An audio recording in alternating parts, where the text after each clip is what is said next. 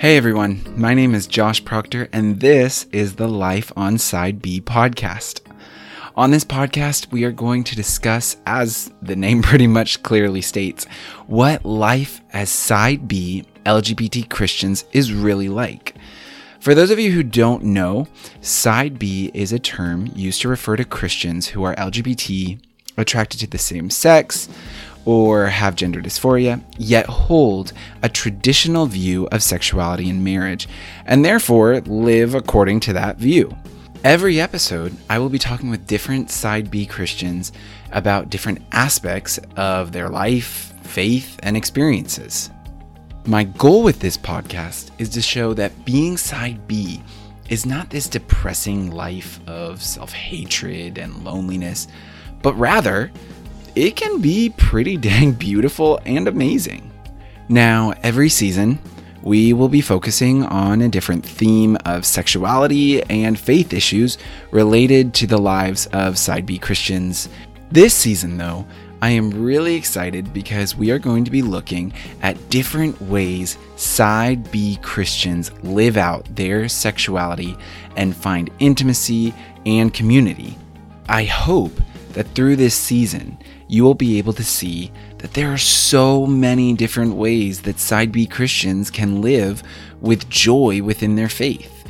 Today, we are talking with Dean Samuels, the one and only, about his experience in mixed orientation marriage. Now, if you've never heard of mixed orientation marriage, don't worry. It's a new term for many people. I loved getting this opportunity to talk to Dean at Revoice this year, and I can't wait for you to hear it. So with that, let's head into the episode.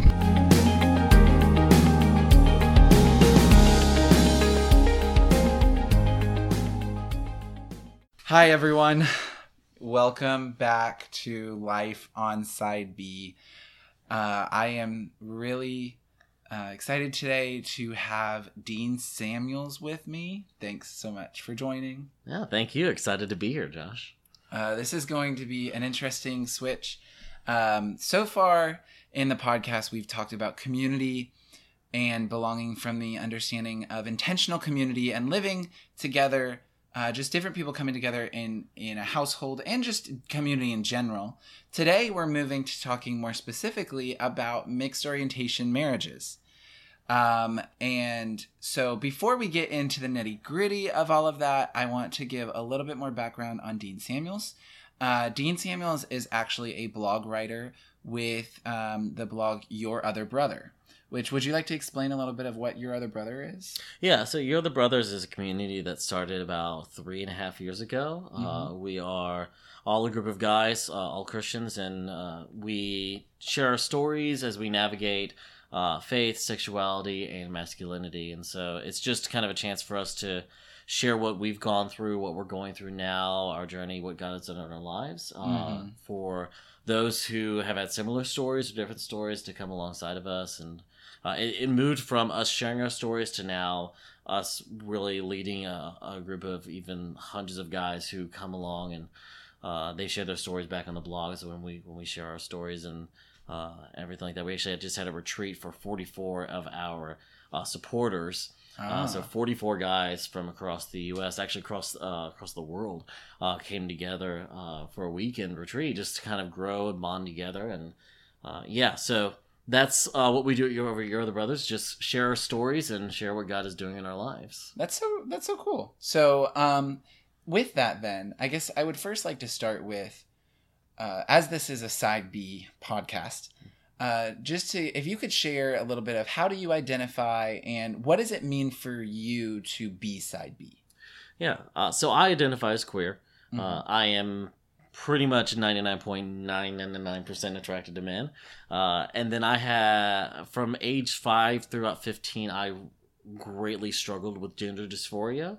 And I still kind of bear the scars of gender dysphoria. It's not an active part of my life, but it's just one of those things that still greatly defines me. Mm-hmm. So queer best kind of sums up sexuality and gender identity. And for me, Side B, it's simply the way that I feel called to honor God. So I spent years studying the scriptures. I spent years praying. I spent years talking to mentors, talking to peers, talking to people from on really every possible standpoint when it comes to sexuality. And time again, for myself personally, I always came back to this belief that for me, a relationship with another man would not be in the cards. I would not pursue a sexual relationship with another guy. Mm-hmm. So it's something for me that's very personal. And with that, I tend to keep it personal, knowing how much time it took me to understand it and grasp it and own it. That I have friends who are side A, I have friends who are side B, I have friends who are somewhere in between. I share with them all the time that I never pass any sort of judgment or anything like that on someone who maybe doesn't share my exact views, because I understand how much it takes to wrestle with this and own this, that I'm never going to call someone out and say you're wrong because I believe this. I simply appreciate the effort that they've taken to invest in understanding this part of our lives, and I do my best to honor their beliefs and honor how they pursue those beliefs and how they live those out. I love that, and it's true, because I think with all of this, and it goes both ways, because I think more liberal or more, side A leaning people many times will judge more conservative leaning people, and conservative leaning people judging more, liberal leaning people. And the thing we always have to remember is that in this, we're all trying to navigate this. Yeah. And we're all trying to figure it out. And then on top of that, our circumstances are different. Your circumstances are different than my circumstances. Oh, yeah. And so, obviously, in that way, the way that we try and navigate this journey is going to look different, So I think that's good. And I guess then a little bit to kind of get more into the talk is obviously a big part of your life now is being in a mixed orientation marriage. Yep. So can you explain, for maybe people who don't know the term mixed orientation marriage, what does it mean? Yeah. Pretty simplistic explanation is that a mixed orientation marriage is where the two partners do not have the same orientation. So it can look a lot of different ways. I think we automatically assume, well, okay, a mixed orientation marriage, so one partner is gay and the other one is straight. Yeah. But technically, mixed orientation marriages are if one person is bisexual and the other person is straight, or bisexual and gay, bisexual and lesbian, pansexual and straight, asexual and allosexual. So it's really just about just when they don't have that shared sexuality, that's where it falls underneath this umbrella term of mixed orientation marriage. Yeah. And I think one of the reasons why I don't blame people for having assuming that it's just gay and straight, because my first really hearing of it, like hearing of this term, came out years after the fall of Exodus, but it was still kind of tagged to that ex-gay movement terminology. And I hadn't even heard it until years after Exodus had ended. And then suddenly I was hearing people calling it mixed orientation marriages. And then I started exploring it, going, well, this probably is something that I'm in right now. And realizing that it was tied a lot to them. But I hadn't even heard the term myself until probably about 2 years ago, honestly. Oh, me too. Yeah. Me too. I had never heard of the term. And I mean, I guess when I heard it, I was like, okay, that makes sense. But I think I really like what you said is that for me, the same way, when I heard mixed orientation marriage, my initial thought went to a straight person and a gay person together. But that's not necessarily the case. It's always about just when the two orientations are not necessarily perfectly in alignment, which can take a variety of pictures. But obviously then, I don't want to brush over your story. So could you share a little bit then of how your journey, of how you've arrived to where you're at related to the your marriage and those kind of things? Yeah. So I've known about my attractions to guys since I can really remember. It was just always there. I don't have a memory of really the first time I oh my gosh, but it's something I just kind of always knew. Yeah. It was kind of always part of my life. Same thing with like my gender dysphoria. It was just kind of always present. It's always been there. And growing up, I grew up in a very conservative household, so obviously this was the worst thing that I could have imagined for my life. And I spent a lot of time hating myself. I spent a lot of time hating this part of my life, believing that God had abandoned me, that God had a hatred for me, and just that I was no matter what I did, I was never going to be good enough for Him. And I spent a long time struggling with that. And when I was 18, I came to know Christ. I actually understood what it meant to be saved, understood what it meant to be covered by the grace of Jesus Christ. And I almost thought then, like, oh, this is what I was missing from my life. I'm saved. Now I'll be straight. And it took about 2 hours for me to realize that was wrong. So I started kind of figuring out, okay, what does this mean then? What does it mean to be a Christian, but to be attracted to guys? Yeah. And so I spent a long time where I was like, okay, maybe I'm gay. And then I was like, oh no, I'm just same-sex attracted. And then I was like, maybe I'm nothing. Maybe I'm just attracted to guys. And then now I eventually got to where I was like, no, I'm queer. Like, let's just go ahead and acknowledge what this is. But I had always had a desire to be married. For a while, that was marriage to a man.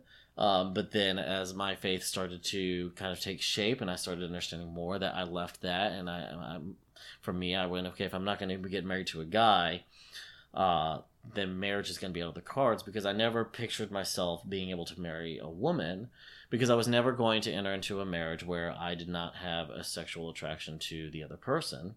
And I was never going to ask a woman to step into that for me and saying, hey, marry me. I may not be attracted to you, but I'll cook and clean. So I had no intention. So I had actually planned to be celibate, and I was kind of figuring out, okay, this is what life will look like being single. This is what life will look like on my own. And what ended up happening is that at some point, many years ago, my best friend Lisa at the time, she and I got really close. And just through our friendship, I actually started to develop feelings for her, started to like her, started to notice her in new ways. And it wasn't like any ways that I had been attracted to women, and definitely was not a way I've been attracted to guys. It was very unique how I was finding my attraction to her. And I did the smart thing, of course, and I hid it away and didn't tell anybody for months, including her. And then finally she approached me saying, hey, I like you. I know that you are attracted to guys, but I have to say this, I like you. And I went, well, yeah, I like you too. Like, it was almost like second grade kids. Like, I was that shy kid, I guess, again, suddenly. And so we talked about it, but we had a conversation several months after that even. We hadn't started dating. We were still just friends. And we had a conversation, and she said, look, I just need to know what is going to happen. She goes, I'm glad that you like me. I like you. But we're either going to need to start dating, or we need to place some boundaries in our relationship, because we are so close. She goes, that I can't keep liking you if there's never going to be anything else. Yeah. And so we had a conversation. I took some time to pray about it. I asked her, I said, look, give me 2 weeks. I said, I need to greatly consider this, because I had told her, I said, have never planned to marry at all. And I said, I'm never going to ask a woman to step into this. And her response to that before I went away to pray about it for 2 weeks was, you don't have to ask me. I'm willingly stepping into this, which was incredible. And went away to pray about it for 2 weeks, came back, and we started dating. And about 13 months later, I proposed to her. We got engaged about 5 months after that. And we'd now been married for about 5 years. We have a daughter together. And so we moved into marriage, and I still remember sitting down with our marriage counselor, and I've always known that I'm not like the typical like person when it comes to just about anything, and neither is my wife. Lisa is definitely not that way. But we sat down with our marriage counselor, and he sat down. He goes, "Okay, why are you guys getting married?" And I think he was expecting like this, "Oh, we're so in love," or "I can't imagine life without them." And Lisa and I looked at each other and said, "Well, we believe that Christ is first in our lives. We want to pursue the plans he has for us, and we believe that right now he's calling us to step into this relationship together, because whatever he has planned for us is for us to be together and not for us to be apart. Mm. And the council looked at us and went, well, that's about the first 30 minutes out the window, so let's move on. But yeah, we approached it from the very get-go of, this is not about us, this is not about...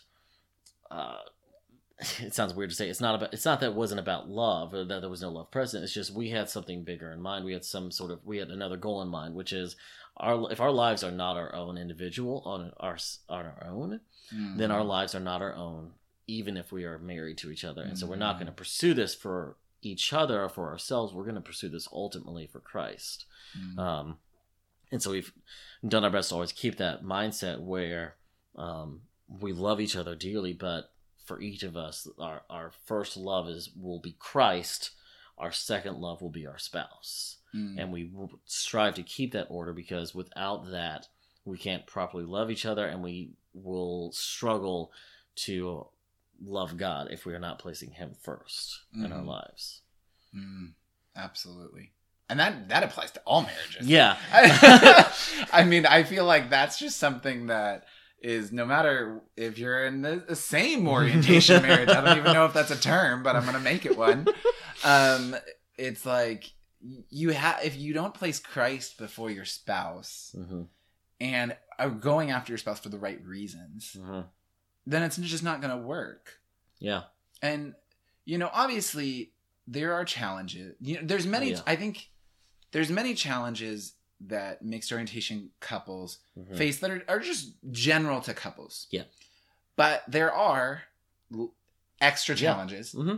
And so I guess first of all, I would love to hear about, I just want to ask you, what would you say are the biggest things you've seen that are helpful into a successful mixed orientation marriage? So whether that's things to do before the marriage or during the marriage, but within those special nuances of a mixed orientation marriage, what have you found are like really key factors for a successful mixed orientation marriage? The first one that comes to mind is a very clear understanding of each other's sexual needs. Like that's when we're talking about something unique to mixed orientation marriage. Yeah, that's the first thing, because I was thinking, you were saying this, and I'm thinking through all these things, going, no, that's any marriage. No, that's any marriage. No, that's any marriage. And so when it comes to a mixed orientation marriage, and I guess this is still any marriage, but a mixed orientation marriage, there's clear sexual needs, because you're approaching this from two different sexualities, the expectations, the desires, what is all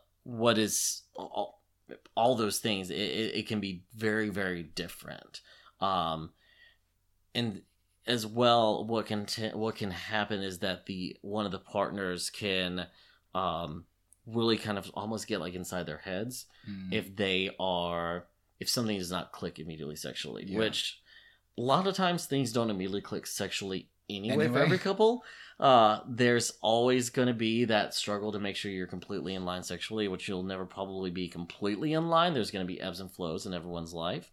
But one of the things that can kind of seep in with a mixed orientation marriage is the question, is the sexual struggle, is the sexual relationship, is it not as in tune as it could be because of the different orientation or because of different expectations and desires?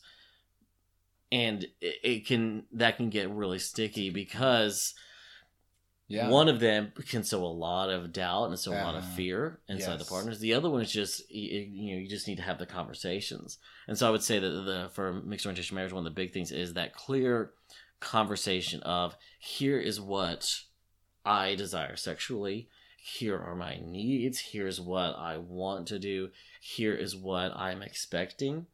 And here's what helps me feel most loved and desired. That needs to be very clear in the marriage, because without that, you have the potential to let a lot of doubt and fear seep into each other, into the relationship, and then you have to start rooting that out later if if that keeps growing, and as soon as there's maybe an issue within the sexual relationship, which every couple has, that every couple runs into a snag in the sexual relationship where someone doesn't perform the way they want to, or someone's not quite satisfied, or something happens, and suddenly there's the question of, oh my gosh, did we make a mistake by getting married?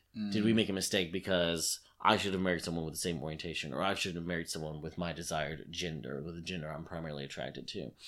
And if you don't have that conversation on the get-go, then when those problems happen, the doubt seeps in, and suddenly you are having to go through and have more of those conversations, and they get a lot more difficult the longer you let them sit. Yeah. So that's the first thing that's probably unique to mixed orientation marriages. That makes sense.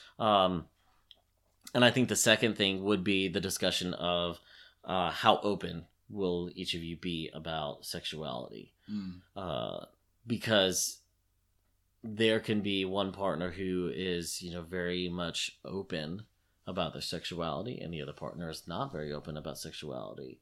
And so then how do you find a balance there where one partner does not feel that they're too exposed by their partner sharing everything, but the other partner is not feeling held back or pushed into a closet, so to speak. And so having that conversation as well is like, hey, how much are we going to share? Who do we share this with? Who knows? Will one partner be out and the other person's partner not? Will both partners be out? Which, if one partner's straight, there's not like much to be out about, I guess. I'm straight. Yeah, everyone pretty much knows. Congratulations. But like still having that conversation of, okay, this is a unique situation. So are we going to be out and open about the fact that our marriage is mixed orientation? If so, what does that look like? Is it just being open in your community, but not like posting it on Facebook? I don't know that Facebook has like the little in mixed orientation marriage yet. Who knows? It might be coming. It might be coming. Who knows? Yeah. Honestly, they have complicated, so I guess, there's that option.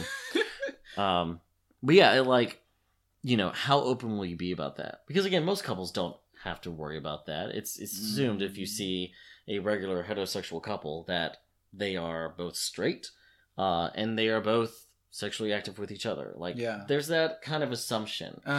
But if you have a couple that one partner, let's say the husband comes out as asexual and the wife is still straight, there's the question, okay, well, how does that work? Yeah. Do you and then people are asking very invasive questions. Do you have sex? That's a great question. Thank you. Don't you love how people feel it's their business to get into your business? Yep. I mean, I know that's kind of what we're doing here, but at the same time. It's the people that are... I do it involuntarily. Yeah. The neighbors who are like, so I heard. And you're like, oh, great. But it's the question to ask. It's the conversation that has to be approached, which is, how open are we going to be? Single orientation marriages don't have to worry about that. Mixed orientation marriages do have to worry about this question of how out are we going to be? And especially then if one partner starts to feel pressure to change. Let's say that they start off and both partners are fine keeping this kind of closed away. But let's say it's the wife who is bisexual. She feels the need to want to express that and be open about her sexuality and say, this is something. I am bisexual. I'm married to a man, but I am bisexual. Well, if that's changing, that's a conversation that needs to happen, because you want both spouses to be on board with what is going forward. And if there's that disagreement, that can cause a lot of tension, because at that point, no matter what, someone's going to constantly be in conflict about that. If the husband doesn't want his wife to be out, then she's going to feel pushed back. If the wife doesn't want to be out, but the husband wants to be open as well, then the wife could feel being pushed out. Invaded. Yeah, she's being invaded. And so, you have to have that conversation, especially if things start to change, if feelings start to change, and a desire to come out, or a desire to maybe, it could even be if a couple moves to a new location and one of them says, hey, I know we were open really at the last community. Could we not be open as much here? again, that's a change, and that has to be approached in a conversation to Mhm. discuss why, to discuss the feelings of each partner, to discuss what is going to be the best way to resolve this and move forward. Yeah. And I guess that's where, like, both, and not one partner, and especially, but both partners have to understand the needs or the feelings of the other. Because, you know, I think it's important, especially if it's a straight person with a non-straight person, for the straight person to understand, you know, the importance of being known as a non-straight person. You know, that many times straight people take advantage of, and they don't understand that people just assume that you're straight and you don't have to come out to people. Yeah. But at the same time, you know, especially if there was an agreement at the beginning of the marriage that this is not going to be talked about, and then the other person changes, like, you know, being able to understand even at least the patience with your straight spouse is like, okay, this is going to take time. Yeah. This is going to take adjustment, or however it might work. You know, it's the discussion, you know, and I think a lot of what you're talking about sounds like it's also based on even just that initial honesty about what your sexuality is like. Yep. Oh, absolutely. It's I was very fortunate that I had told Lisa before we were even dating. Yeah. I had come out to her, more than a year before we'd even started dating, before I'd even liked her. I had sat down with her and told her, you know, about my story. I told her my sexuality, told her about my wrestling with gender identity. And so she knew all this before we even approached the subject of dating, before that was even on the table for us. Yeah. And so it took out a lot of that concern of, okay, she likes me, but what if she finds out about this now? And I was very blessed and fortunate that was the case, because that's not always the case for everyone. But yeah, it was that. But that just kind of, again, we were fortunate because that just made it clear, like, we always have to be honest about this up front, because if we let any of this lag behind, it's going to make it harder in the long run, and we might encounter some issues or some problems or just some conflict that could be very detrimental and hurtful to one or both of us. Yeah. And I think that's true, because, you know, there's so many people that enter into mixed orientation marriages either out of because of coming out of the ex-gay movement, or thinking that it's going to change them, or just wanting to hide. Yeah. And they don't say anything.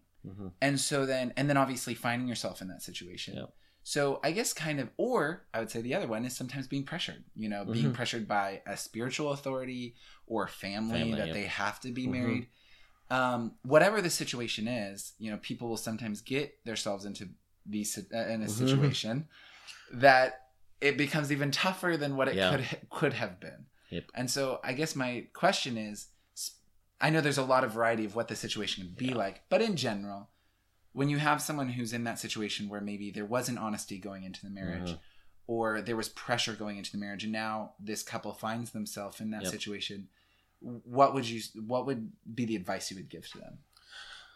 Oh, yeah, that's not this is just the simple question. Yeah, this is the simple question. Thank you. Thank you. The first thing to do is to sit down with a counselor, a mentor, or a very trusted pastor, and individually share with them everything from your perspective. Just here's what is going on in my heart. So if it's the person that they are gay or same-sex attracted, however they choose to identify in that, but they are the ones that are not straight. Yeah. It's best for them to go sit down with a peer, pastor, counselor, and just say, here's everything I'm feeling. Here's why I'm feeling this tension. Here's why I got married. Here's why I didn't tell originally, or here's why I've made these certain decisions, and kind of get all that out. Because what you need is someone to feedback to you everything that they have heard you say, to make sure it is truly what you intend, and then to help you craft that, because what you're going to have to do is sit down with your spouse and lay it all out there. It's not a fun conversation. It will not be pleasant by any stretch of the imagination, but it has to be laid out there. And then if this is preemptive, so you're going to your spouse to tell this, you need to give them the ability to go to their own pastor or mentor or counselor and take everything you said, hash it out with them, and then come back. And it's basically at this point, one person puts everything on the table and says, you have time to process this. please let me know when we can continue talking about this. Please let me know when you are ready to respond. And you start doing this where you have someone helping you craft what to say, because what you don't want to do is say something you regret in the heat of the moment, or have someone respond completely out of shock, pain, trauma, that sort of thing. Yeah. You want them to be authentic in their response, but not completely unfiltered. Yeah. Because that could be hurtful. And so give that time for that give and take, and then set up a time where you have an active conversation about this. It can be just the two of you. It could be with a mediator, a trusted third party that can kind of be there to help intervene in case things get heated, or to say, you have said this, husband, you said this. Could we phrase it this way, and then propose that to the wife? And so acting as that mediator between the two of them, so they can have that conversation. Because essentially what they have to do is they have to, in some ways, go back to the beginning of the relationship, because one spouse now knows something new about the other one, and it's like, it can be like meeting a new person. Yeah. I've heard that used before for when when a straight person, they say, like, someone comes out to them, they say it's almost like meeting a person for the first time. Because it's something so intimate about the person. Yeah, something so intimate, so core, and it can be such an active part of their life that it's like, wait, I now understand you in a new way. And so you essentially have to go back and start the relationship over. But you're already married, and you might have all this other history going on. And so there's going to be questions about that. There's going to be questions about what was real. What was authentic? Was there anything else that, there's other things that happened? Were you hiding something else during that time? What was this like when you hadn't told me yet? So what was this like when you were doing all this over here, or when we were together in this, and you hadn't told me yet? What was that like? And you have to basically go through, and however long you've gone without telling them, you have to relive all that history, to get to a point together, and then you have to figure out what it looks like to move forward in the marriage and in the relationship. And this comes down to as well, like, okay, what are your views of divorce personally? What are your beliefs about that? Because that's going to play into it. A couple that has no issue with divorce, okay, well, I feel like the answer for them, they're going to kind of get to an answer pretty quickly. Yeah. For a couple that does not believe in divorce, that does not want that to be an option, they're going to maybe have a little bit tougher, because they can feel trapped. Like, you've trapped me into something, and I have no choice now but to tough it out. And especially in cases where, I think it again, like we said, it depends on the situation, but especially, I mean, if you're in a mixed orientation marriage and you're coming out and saying, hey, I have attractions to other guys, but I'm still attracted to you. That's different than coming out and saying, hey, I'm attracted to guys, and I'm not attracted to you. Yep. That's very different. Those are two different conversations. Yeah, and they very much are. And again, not saying that, like, God can work in all situations of being able to, and not when I'm saying God can work in being able to bringing about restoring a marriage so that people can find a place that works for them. But then it's still a very difficult situation, conversation that is hard to have, but sometimes has to happen. No, it absolutely has to happen. And where you may come to in the marriage relationship is an understanding that if it's the case where the guy is saying, I have attractions to other guys, but not you, then you have to come to a point of saying, okay, well, what does our marriage look like? If there is no sexual attraction from the husband to the wife, what does it look like then moving forward? Because whether we like it or not, sex is an active part of marriage. And I say whether we like it or not just because our culture and Christian culture and purity culture has weird views of sex and marriage sometimes. And it's very odd and bizarre how we, like, tiptoe around it, but then quietly embrace it, but then shove it in a corner. It's very odd. So it's an active part of marriage. And so what does it look like then? If the husband is saying, I don't desire a sexual relationship with my wife, and the wife is saying, I do desire this. How do you navigate that? And that's where it's going to be very individual basis how you progress in that. And that's why, I encourage bringing in mentors, counselors, pastors to be able to speak into that and to offer guidance in it, because that is something that's going to require a lot of prayer and a lot of counsel. And unfortunately, it's not a fast process. Yeah. It might be several years of your life where you figure out, what does it look like for us to move forward together, figuring this out, what this looks like, what this means for our relationship. Yeah. What does this look like moving forward for us? So that's big. Moving the conversation a little bit into another side of things. So that's the side of when, you're in a marriage and all of this. But then, and I'm sure that you have had experience with this, a lot of people, maybe because of their church or something, seem to sometimes want to go after mixed orientation marriages. And again, this has never been a struggle for me, so I don't really know. I mean, I'm just honest. I've never been really wanted a mixed orientation marriage. But for those who have, whether it's because over expectations of what it's going to be like, or somehow that it's going to save them. And I don't want to put, ideas into people's minds. But when people come to you and are like, I want, a mixed orientation marriage, like, how do you deal with that and guiding them correctly? Yeah. When someone asks about entering into a marriage in general, with anyone, no matter their sexuality, I'll always ask them, why do you want to be married? What's your driving force for it? So a lot of the work I do is with guys when it comes to this question. And so with straight guys, it's, some combination of, I've always wanted to be a father, or I've always wanted to be a husband. So something like, dreamy like that. And even for guys who are not straight, it's a lot of times that as well. But for any of the guy, I'll say, well, what is required? Like, what are you looking for?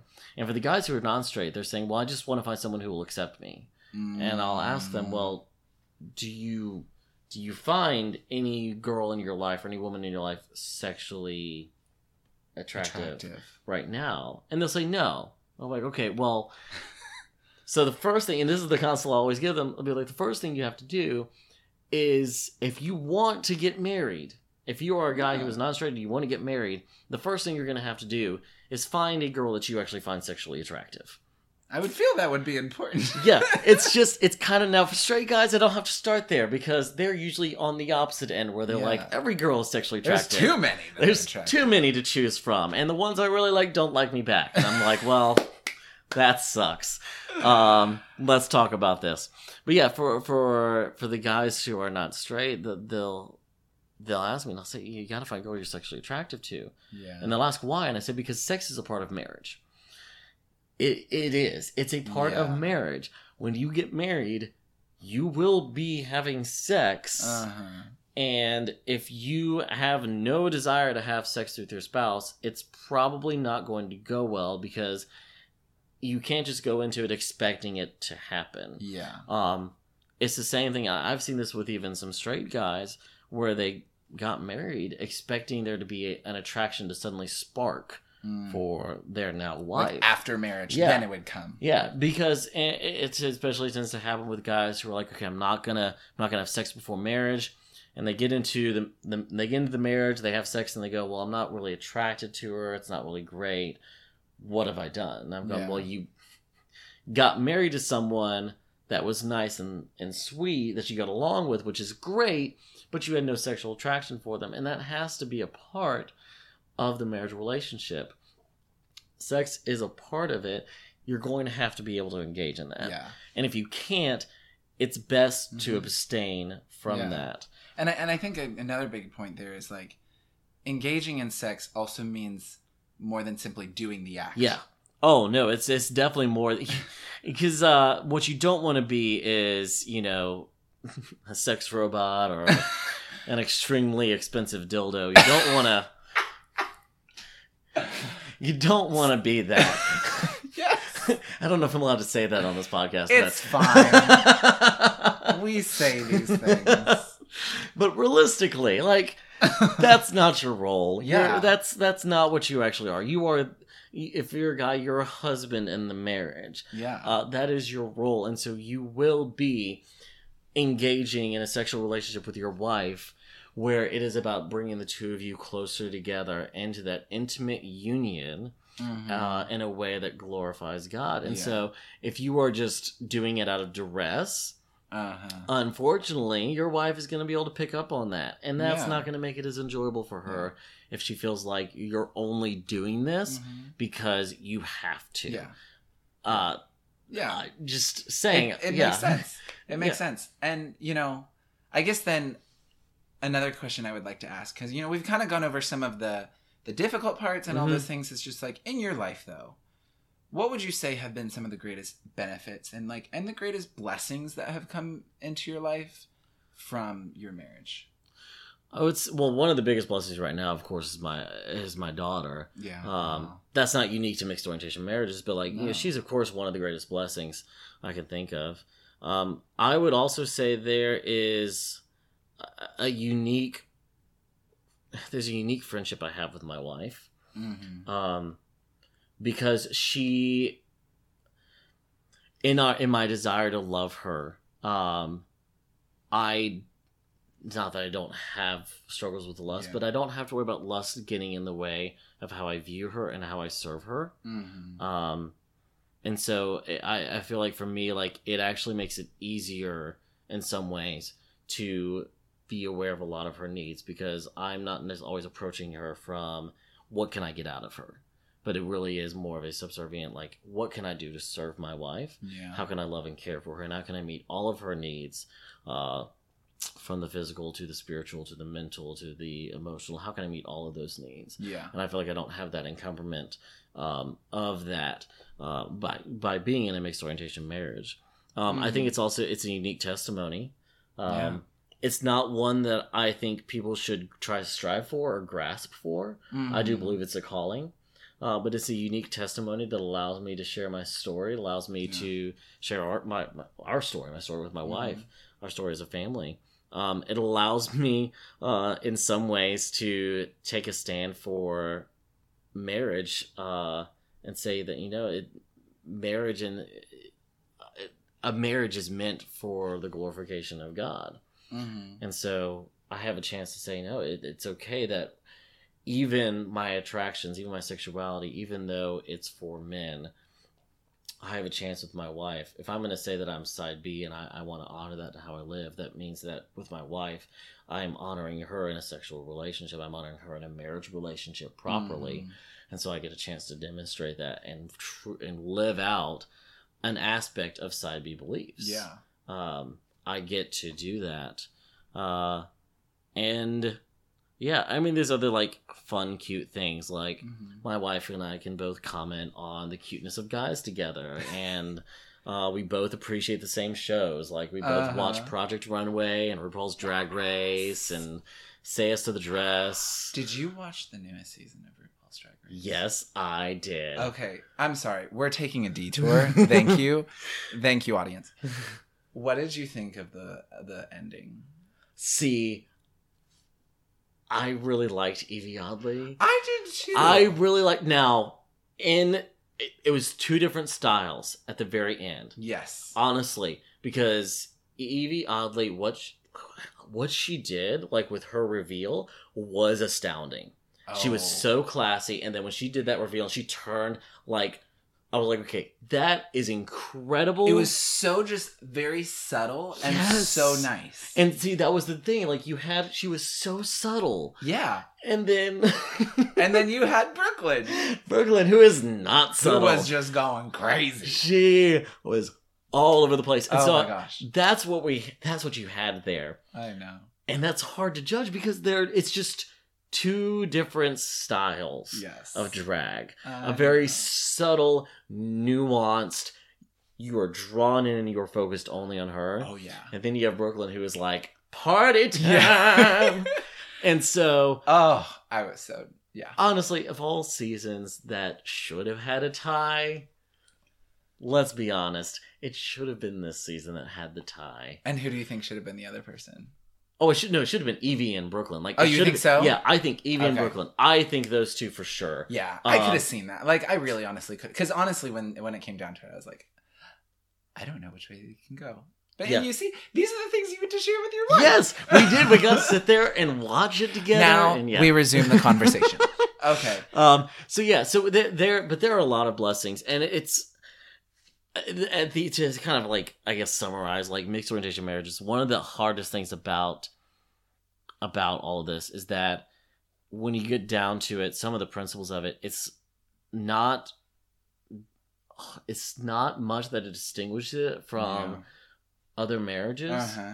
But we have this unique aspect, and so I feel like you can do one of two things. You can either go one way and say there's no difference at all, and ignore the difficulties and ignore some of the challenges and some of the obstacles to overcome, or you can go so far the other way and say it's completely different and we cannot treat it as such. And I'm finding it's much more of a middle ground where there's similarities to other marriages, and I know this from talking with people who are in heterosexual marriages and that sort of thing. But I also can then share some of those unique obstacles where these guys are sharing things that they struggle with, and I just go, that has never once been my struggle. And I just kind of sit there and look at them, and I'm like, what? This is weird. And then I guess kind of with that, one of the things you said was obviously that a great, beautiful thing is the story and the testimony of it all. And obviously some people could take that to say, oh, so you're trying to do the ex-gay thing. And obviously there's so many critics of mixed orientation marriages. And that's not even side A affirming people. No, that's side B. Side B people who look down. I think there's two extremes.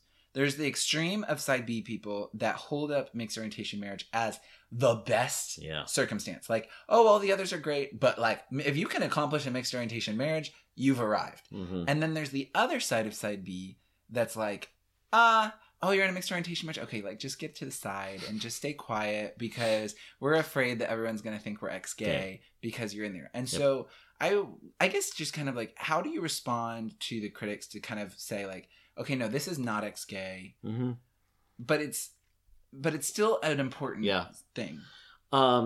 I like I mentioned earlier, I tell anyone who like reveres mixed orientation marriages, I tell them like, this is not the testimony that should be grasped. I enter this based on a calling from God. I did not enter this in to redeem my sexuality. I did not do this to make people happy. I did this because I believe that this is what God was calling myself and Lisa to do. The people that say, oh, it's ex-gay, no, I am, trust me, still fully attracted to guys.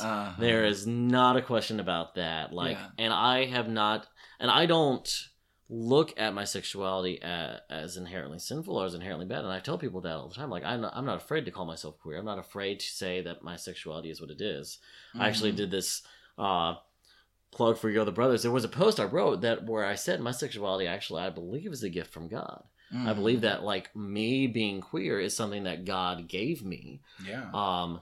To draw me closer to him and to bring glory to him. And so I fully believe that this is something that God did not intend to go away, but God instead intended to stay. And so my marriage is a part of my story, but so is my sexuality, so is my gender identity, so is my conversion to Christ. Exactly. There has not been an attempt to change my orientation through marriage. The only thing there was an attempt to do was to follow God's calling in my life and to honor him with every aspect of my life. But I still fully embrace my sexuality and I'm not afraid of that. So for the people that say, oh, you're just ex-gay talk, I seriously doubt that because I know ex-gay people who do not like me. It's very true. And the people who revere me, I say, please don't revere me because this is not the path that everyone should take. I think about what Jesus said in Matthew 19 about, the disciples say, who should get married? And Jesus says, this is a difficult word, but guess what? Probably not everyone. Yeah, exactly. And Paul said the same thing in Corinthians. I wish that all could be like I were and give themselves over to the gospel. And I've even told people sometimes who are single, I'm like, you have greater opportunities for ministry than I have because I am married, because I have this part of my life where I have a family that I'm caring for. And so because of that, you have more opportunities in ministry than I have. Absolutely. And I also think that it's really important what you said about like that you're not denying your sexuality, and a lot of times people think that mixed orientation marriage means that you're like ignoring that side of you. But I also think that that's really a sad way of looking at sexuality, because that simply is saying that the only way I can express my sexuality is through having sex. Yep. And it's like also I think and is like when you're in a mixed orientation marriage or any kind of relationship, any marriage, any relationship. Yeah. That relationship cannot be your only source of community. Nope. It cannot be. You express your sexuality through other relationships with guys and things, and it doesn't have to be sexual in order to be queer. Oh, absolutely. No, I one of the things that my wife and I valued in general was having friends outside of each other that we could talk to, that we could depend upon, and that could help us, because we firmly believe that the only way we could be successful as a couple and care for each other properly was by having others who would hold us accountable, others who would encourage us, and others who would be there for us. Because when we have problems in our marriage, we need that encouragement from someone else that we can keep going, and we can depend on this person that we've entered the marriage into we can depend on them, and they help us understand how we can approach that person and how we can continue to build a relationship with each other. And so there's other people that point us back towards each other, and we have to have that. Yeah, that's awesome. Well, thank you so much. Thank you for doing all of this and for everything that you do in your ministry and everything. So before we go, is there anything last you would like to share or that you haven't shared? I mean, I feel like we covered a lot, but is there anything else? No, go Evie Oddly. Yes. Go Evie Oddly. Okay, so future me is interrupting past me. I am actually here with Dean again because as we listened to the episode, I mean, we both think it went really good, but we felt that there was one thing that was missing. And so, Dean, could you explain a little bit of what you felt like we didn't cover in our talk before? Yeah, thanks, Josh. So listening back to it, I realized that while I had made mention that mixed orientation marriages, they include asexual and allosexual partnerships. When I was talking about things that make mixed orientation marriages different and unique, and I talked about the sexual relationship, I didn't necessarily make enough room for the asexual experience, and I felt a little bit convicted by that because that can happen a lot, where different sexualities and their unique approaches to sex, sexual relationships, and expressing the sexuality can often be erased or just be looked over. And so I want to just quickly clarify that in my discussion of, there needs to be clarity in expectations and desires for a sexual relationship, and that, in a marriage there will be some sort of sexual expression, that absolutely includes the asexual experience, because asexual individuals will still have some sort of sexual relationship within their comfortability. Nothing should be done without consent. Nothing should be done against someone's will, or should be done as like a burden on someone. But even within an asexual relationship and a marriage, there will still be most likely some sort of sexual expression that will bring the couple together. That will be achieved through a lot of discussion of the asexual person's comfortability, of their own desires, of how they express their asexuality, and their partner's expectations, and how they want to fulfill their partner's desires. But I just wanted to clarify that by no means was I saying that in a marriage you have to have intercourse or it's not a marriage. Instead, I was just emphasizing the point that in a marriage relationship, there will be a sexual aspect to it, and that will include a wide variety of approaches, a wide variety of activities. It's a very broad relationship category that will absolutely include any asexual or allosexual person without any hindrance or anything like that, and that it still is an important part of the marriage relationship. So I felt very convicted to make sure that was said at some point. So as soon as I listened to the episode, I messaged Josh and said, "Here's the thing I'm noticing," and I wish we could go back in time to kind of say something else, and it looks like we are getting to go back in time and say something. So We past selves is are. for you. And I love that because, and first of all, I just love your humility and your heart to want to be like, hey, I didn't get this part, but we want to get it right, because it just comes back to everything that you said, even at the beginning of our talk about that mixed orientation marriages are not just one thing. There's a wide variety of orientations that can enter into a mixed orientation marriage, and therefore a bisexual and straight mixed orientation marriage is going to look different than a asexual and gay mixed orientation marriage. Absolutely. Like whatever those might be, obviously, as a side B person, every mixed orientation marriage would be a man and a woman, but even the two people can both have non-straight orientations. It just, every situation is different.